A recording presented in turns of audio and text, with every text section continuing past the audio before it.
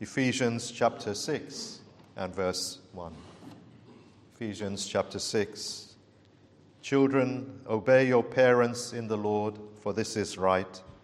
Honor thy father and mother, which is the first commandment with promise, that it may be well with thee, and thou mayest live long on the earth. And ye fathers, provoke not your children to wrath, but bring them up in the nurture and admonition of the Lord. My friends, we're looking this morning at these the roles of parents and children, and also the roles of servants and their masters briefly. And we looked last week at these biblical roles, the biblical outline given to us by God. How a husband must be in the home. The key word for the husband, love.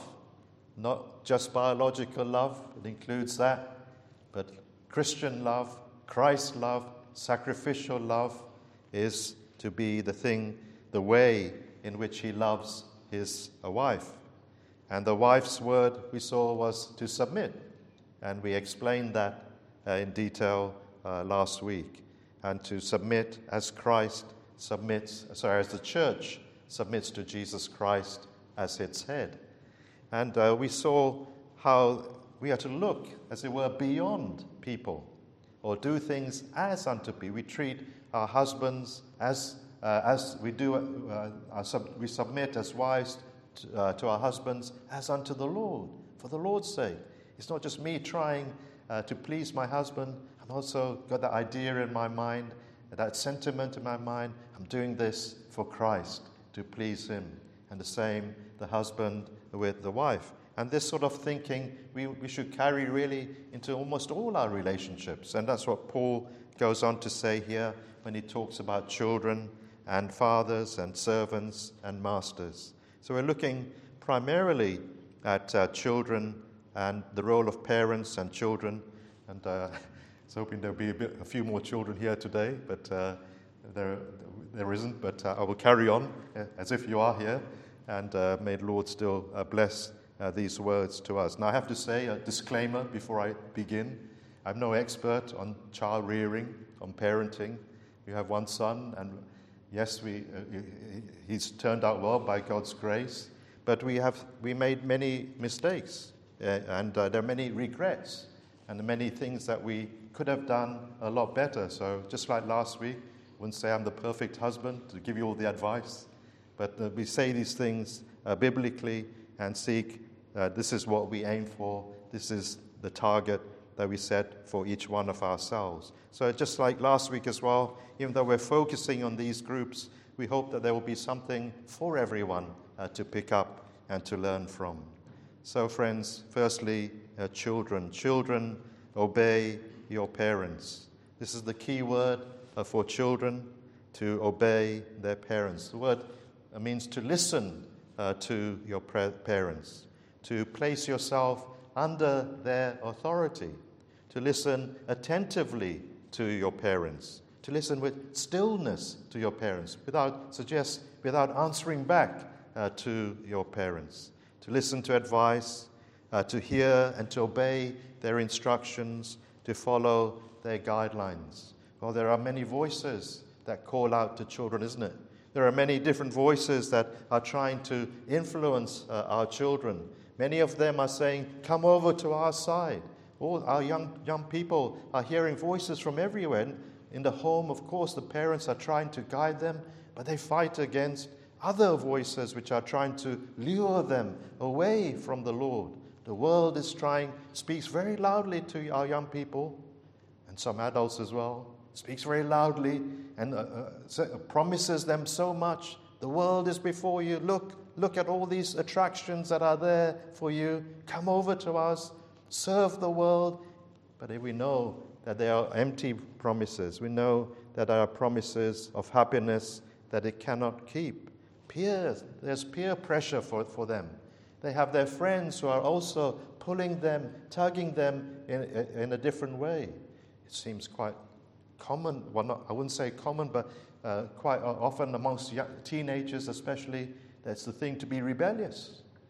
It's almost a good thing to be rebellious and To actually be obedient to parents almost seems frowned upon. Oh, you listen to your parents, you do what they say. It's almost taken as a unique thing, a wonderful thing to be a rebel. The biblical way is not so, but that we should be subject to our parents. But peer pressure, friends try and persuade our young people, stop going to church, stop reading the Bible. You read the Bible? Who reads the Bible? Don't listen, friends, young friends, to these voices. They're out to lead us astray. I can tell you very briefly about a young man, and he almost lost his way. He grew up in a Christian family. His mother and father were very diligent in praying for him and reading the scriptures with him. And he almost, in his teens, when he was 16 years old, he almost lost his faith. He went away on a trip. He went out, really, in a sense, to see the world. But in his journey, he came across and made very good friends with a man who sort of believed in God, but believed that God wasn't involved in our world. Almost, you could say, like an atheist. And this man, he who believed in God at that time, he was persuaded by the arguments his friend put to him. And his friend kept reasoning with him, and he kept listening until he as well was persuaded, really, there is no God. And he can live as he likes. And he went back and he told his parents, this is what he came to, this is his conclusion. And his parents, of course, were heartbroken. Their son, who they'd been loved and prayed for and thought that was a believer, was now saying he didn't believe in Christ. Well, it was not so long after that this man, he was on a journey, and he happened to be staying in an inn, and there was only one room left in that inn, and the person next door to his room, well, he heard him. It was a young man, and he was crying, and he was in great agony and in great groans the whole night long, and this friend, he could hear these groans, and he began to think, it's a young man, and he's dying. Perhaps he won't see out the night, and he's not ready to meet his God, and he's only so young. The next morning, all these thoughts were going through his mind the whole night. The very next morning, he asked the innkeeper, and he said, what happened to that man next door to me? He passed away. He passed away during the night. Oh, what was his name? And the innkeeper told him his name. It was the name of his friend who had led him down the wrong path, whose voice he had listened to. And he himself realized, he was shocked to hear about that. And that awakened him again to begin seeking the Lord and making preparations for the Lord and getting right with the Lord. He didn't want to end his life in the same way. Turned out to be one of the greatest missionaries we've had. Adoniram Judson is his name. And we praise God that he was saved from such a way of thinking. But voices have an effect. So listening to our parents is also, we could say, under attack. But as children, of course, we have a lot to learn, isn't it? We are inexperienced in life. We don't know everything. We're still immature in some ways. But our parents have a lot of experience. They've been through things. They're fully aware of some of the pitfalls in life. Maybe they themselves have fallen into those pitfalls, and they don't want you to fall into it either. They want to keep you from making the same mistakes. They want to protect you from evil influences. Parents are interested in the welfare of their children. They love their children, of course, immensely. And so it's good for children to listen to their parents, even when they place restrictions on you, even when they sometimes deny you what you so desperately want. Even then, it's good to listen. There's a reason usually behind their restrictions and behind their denials. So children, obey your parents in the Lord. Of course, we are talking about young children here. We talk about children who are still in the home, not those who are adult children and who are married. That would be different. They still honor their parents, but obedience is, we're talking here more about the children. But here, obey your parents in the Lord, for this is right. In the Lord, it pleases the Lord to obey the Lord, to obey your parents. This is the first thing. You don't want to do it with gritted teeth and with I have to do it attitude, but because you're pleasing the Lord. It's the right thing to do, just like all God's commandments are the right thing to do. So also this one is the right thing to do. Here is the structure for the home. Here is the order, the God-given order. Parents are to have the authority, and the children are to be subject to them. Verses 2 and 3 reiterate the fifth commandment. Honor thy father and mother, which is the first commandment, with promise that it may be well with thee, and that thou mayest live long on the earth. The only difference here between this and what you find in Exodus chapter 20 is regarding the land. The promise here says that thou mayest live long on the earth. If you look in Exodus 20, it says that thou mayest live long on the land, and is referring at that time to the Israelites who were going in to possess the land of Canaan. But here it's extended to all, to the earth. It's a promise for everyone. That word honor is very interesting.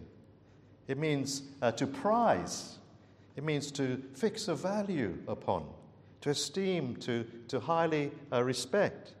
And children, you are to prize your father and mother. To honor them is to respect them, but also to value them highly. Not just to give them obedience, like a cold obedience, but to give them an obedience that because you value them, because you love them, because you respect them. It's an obedience, of course, that comes from the heart.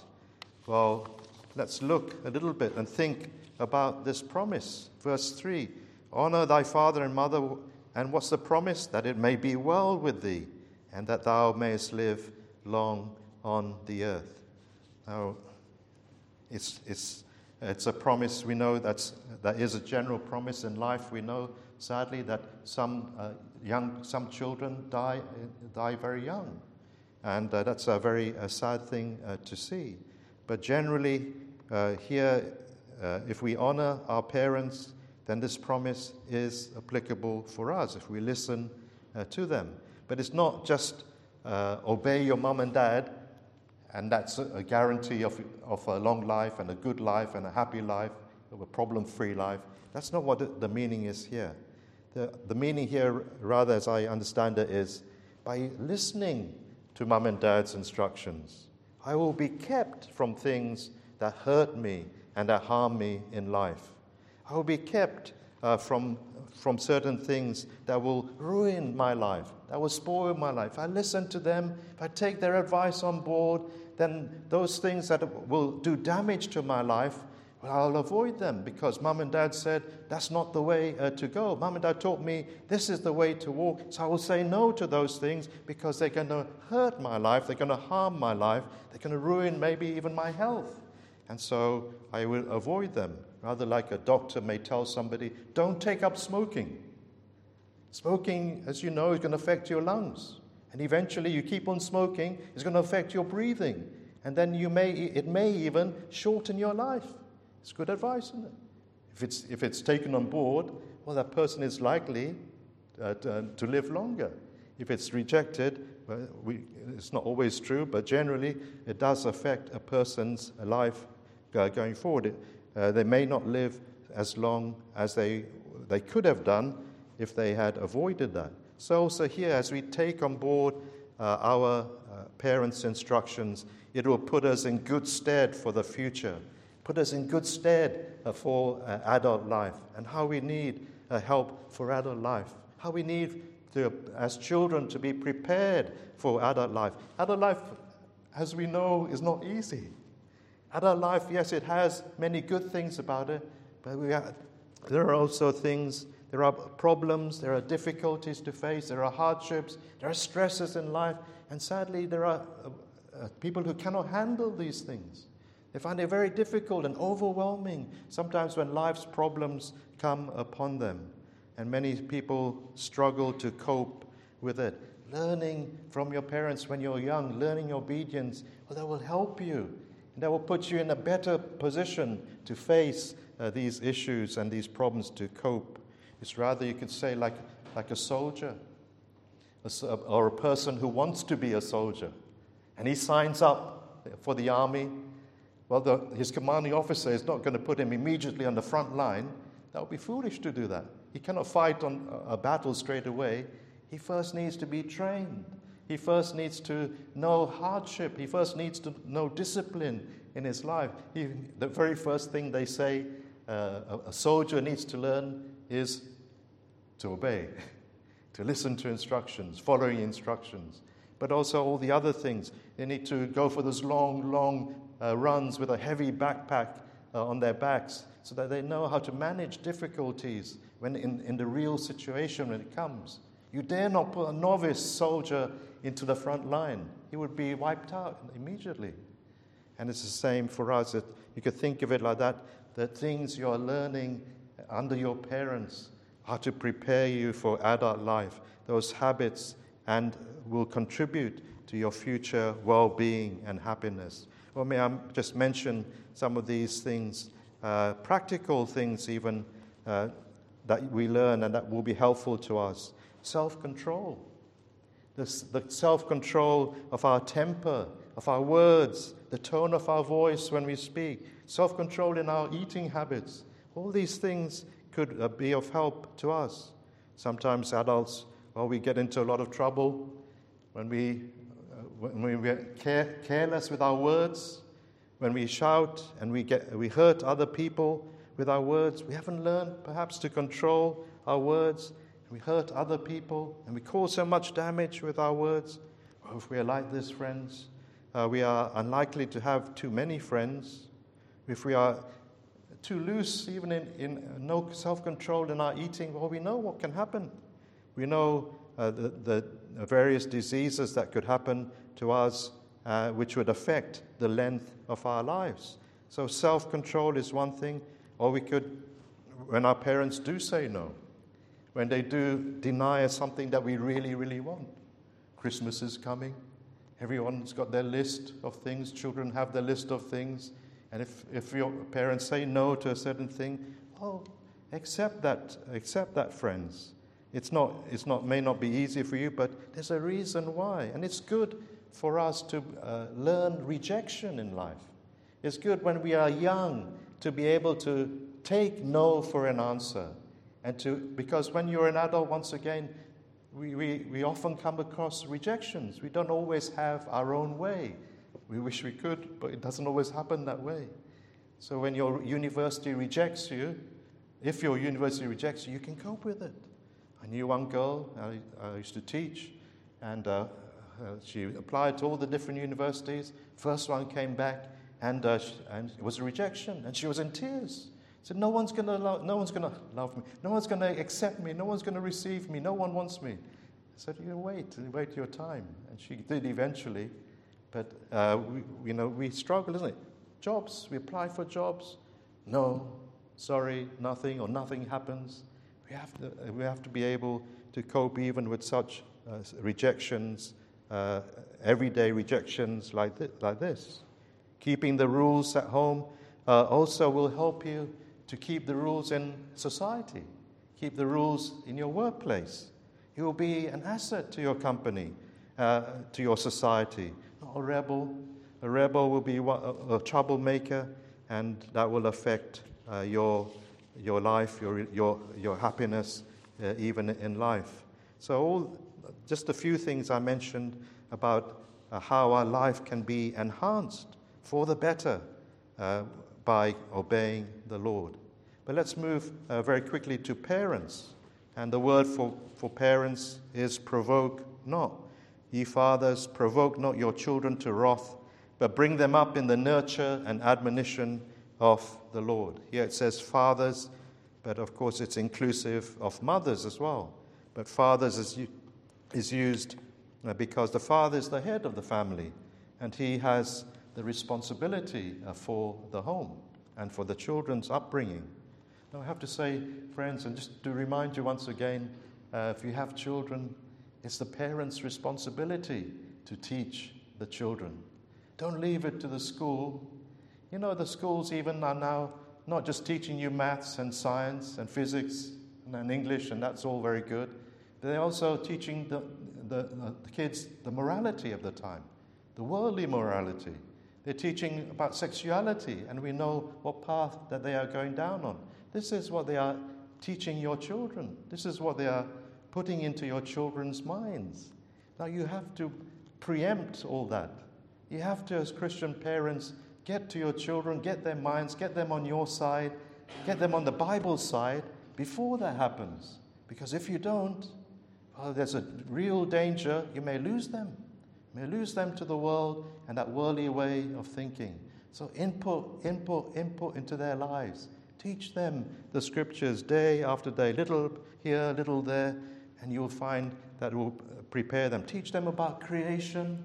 Remember, there's all this evolutionary thinking as well that comes through in the schools. Teach them about that so that they know the truth. They know what the Word of God says. But here, going back to our text, provoke not your children. Don't enrage them. Don't irritate them, parents, by your actions. Don't discourage them. Colossians chapter 3, verse 21, a parallel verse. Fathers, provoke not your children to anger, lest they be discouraged. Remember how once in the Old Testament, King Saul, he was unhappy that David wasn't at the feast, and Jonathan, Saul's son, stood up for David. And Saul was very angry with his son Jonathan, and he publicly embarrassed him and publicly called him names and publicly shamed his son. And Jonathan rose up from his seat, and he was very angry. He was provoked by the harsh and severe words of his father, and left him there at that time. So we have to be very careful not to do something like that. So I just mentioned some of the areas in which we ought to be careful when we are dealing with our children. We can provoke them by treating them unfairly, or by being too severe with them, too strict with our children. Children need an outlet. Children like to play, as we all know. We have to provide that for them and not be over-restrictive. We mustn't always say no. We must encourage them also. We mustn't belittle their ideas when they come up with things. And we should definitely not embarrass them in public before other people and criticize them. They're likely to be affected by that. But rather, avoid these, friends, but rather bring them up in the nurture and admonition of the Lord. The word here, nurture, means to train. Train your child. Teach them by rules and rewards and punishment. You can think of it as it's what you do to your child. You're training them in the various departments of life, instilling good habits in them. We've mentioned some of these already. And again, let me just mention a few. I hope you don't mind me mentioning some of these things. I'm sure you've got your own thoughts as well, your own ideas. But teach them to live frugally. Train them to live within their means. They don't really need the most expensive trainers. They don't really need the latest model of the mobile phone. Of course, make sure you're the same. Make sure you're also living frugally, because they look by your example and they will pick up, oh, but Mom, Dad, you got this and you've got that. Why can't I have this and I have that? And they're very good. They're very sharp, our children are. So we need to set the example for them to follow. Teach them to be industrious. Whatever their hand finds to do it with your mind. Do your studies, do your chores. Teach them chores. Do you teach your children how to do things, friends? Beware of grandparents who tell them, don't give them anything to do, just let them play. Teach them also to chores. This also teach them devotions, how to read their Bible, how to pray alone every day. All this is included, friends, under this word nurture. And also, when necessary, to correct them, to chastise them. Maybe it means you have to deprive them of something that they really like for a time. Well, you know these things. And the second word here, bring them up in the nurture and admonition of the child. If nurture is what you do to the child, admonition is what you're saying to him or to her. Instruction, what you teach the child. The warning or correction, encouragement. Encourage your child as well. Give him praise him or her when they do well, when they do something well. They will be encouraged by your words. Teach them, of course, spiritual things. Teach them spiritual truth. Teach them of their need of faith in the Savior, the need of conversion, the need of forgiveness. As often as you can, remind them of this, especially when they do something wrong. Don't come down all so hard on them and leave it as that. No, teach them through that failure. Go back, point out to them, look, the reason why you do such things is because of your sinful heart. You need forgiveness. You need a Savior. You need a new heart. Teach them, as we've said, biblical morality, and teach them, of course, to rely on God. Teach them to pray when they're in trouble, when they're in need, to pray, of course, before the big events in life. For them is their exams and other issues. But let them see you praying, and teach them also to pray for help. Teach them to think of other people, to do things for other people. Teach them the values of kindness and helpfulness.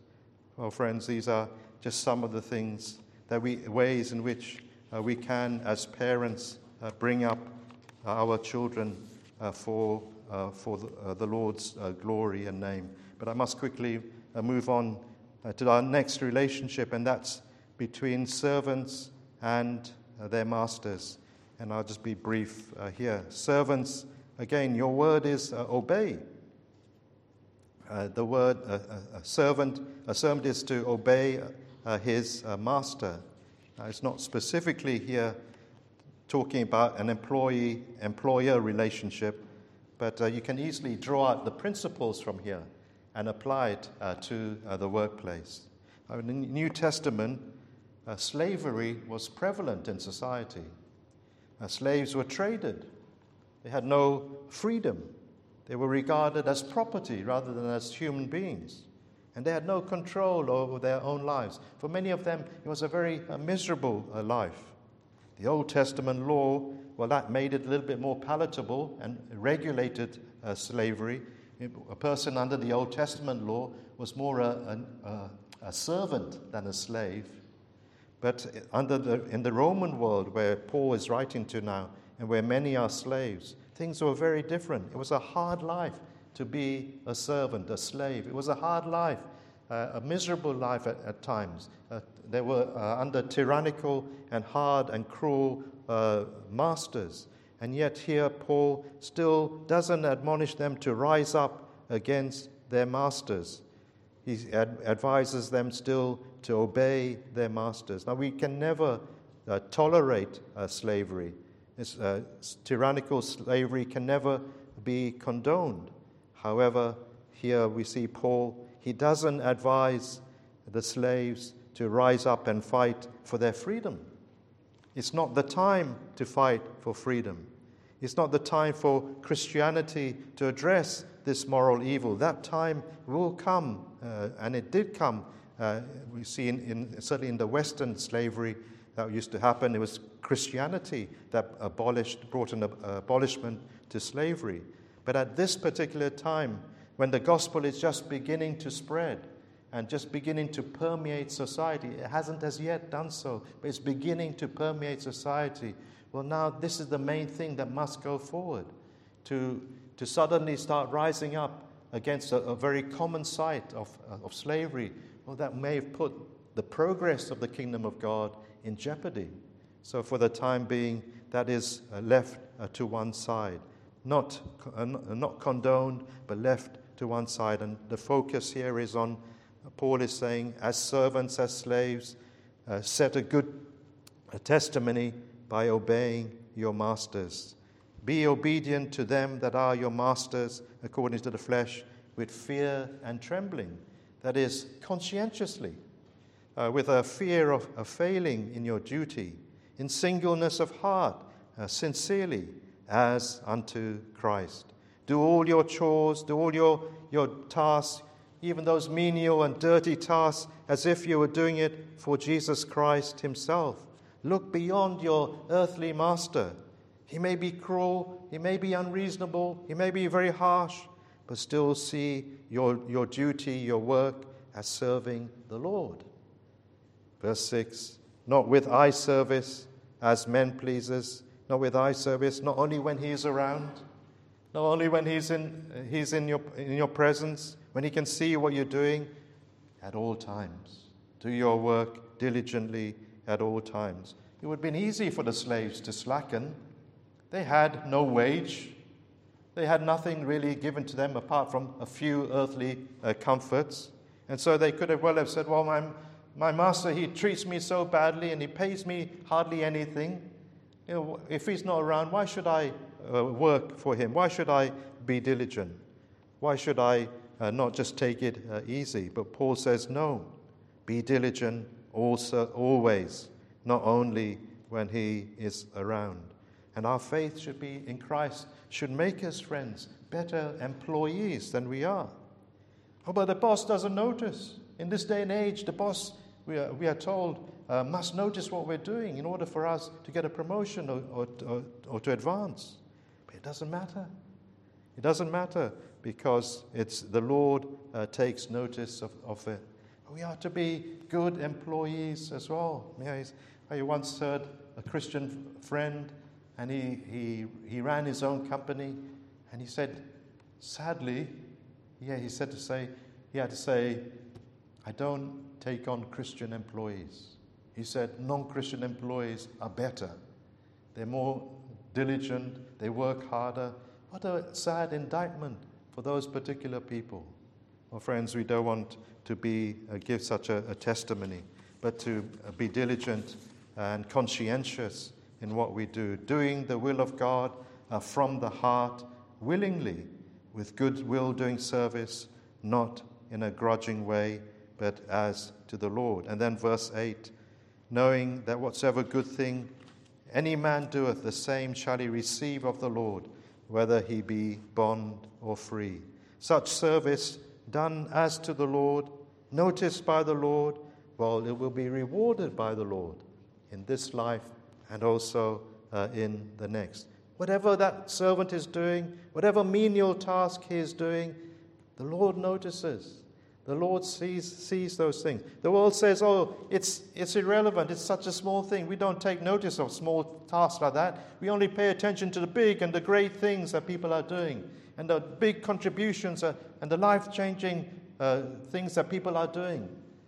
No, friends. That's how the world thinks, but not Christ. The little that these servants were doing, the menial tasks they were doing for his name, to bring glory to his name, he recognized, he noticed, he takes note of. Same for us. We may be in a very little position, a menial job that we're doing. You do it for him. He notices. He records it. He will bless you in this life. He highly esteems these things when done for him, and he won't forget. Verse 9, Masters, here's your position. Forbear threatening. Don't oppress him. Don't oppress your servant. Don't bully him. Don't threaten him. Don't put fear into him. Treat him. You're a Christian master. Treat him as a fellow human being. Treat him as an equal. The order is still there. He's not saying get rid of the order. Just make him also a fellow master. That's not what he's saying.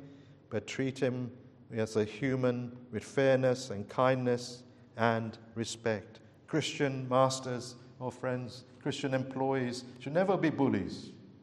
Never be bully people in such a way. We saw it recently in the world, isn't it? Where you had this multi-billion takeover of a big company, And the richest man in the world, well, he's come across as a bully. He sacked thousands of people, I think it was on the first day, and then gave people an ultimatum to the remaining staff: sign up for long hours at high intensity or lose your job with 3 months severance pay. Well, that's bullying language, isn't it? Suddenly to rob people of their jobs and then to demand such things of them. Well, friends, that should never be of a Christian employer. We have a master in heaven to whom we are also accountable. And the way that a master treats his servants, well, he has to give an account for that on the last day.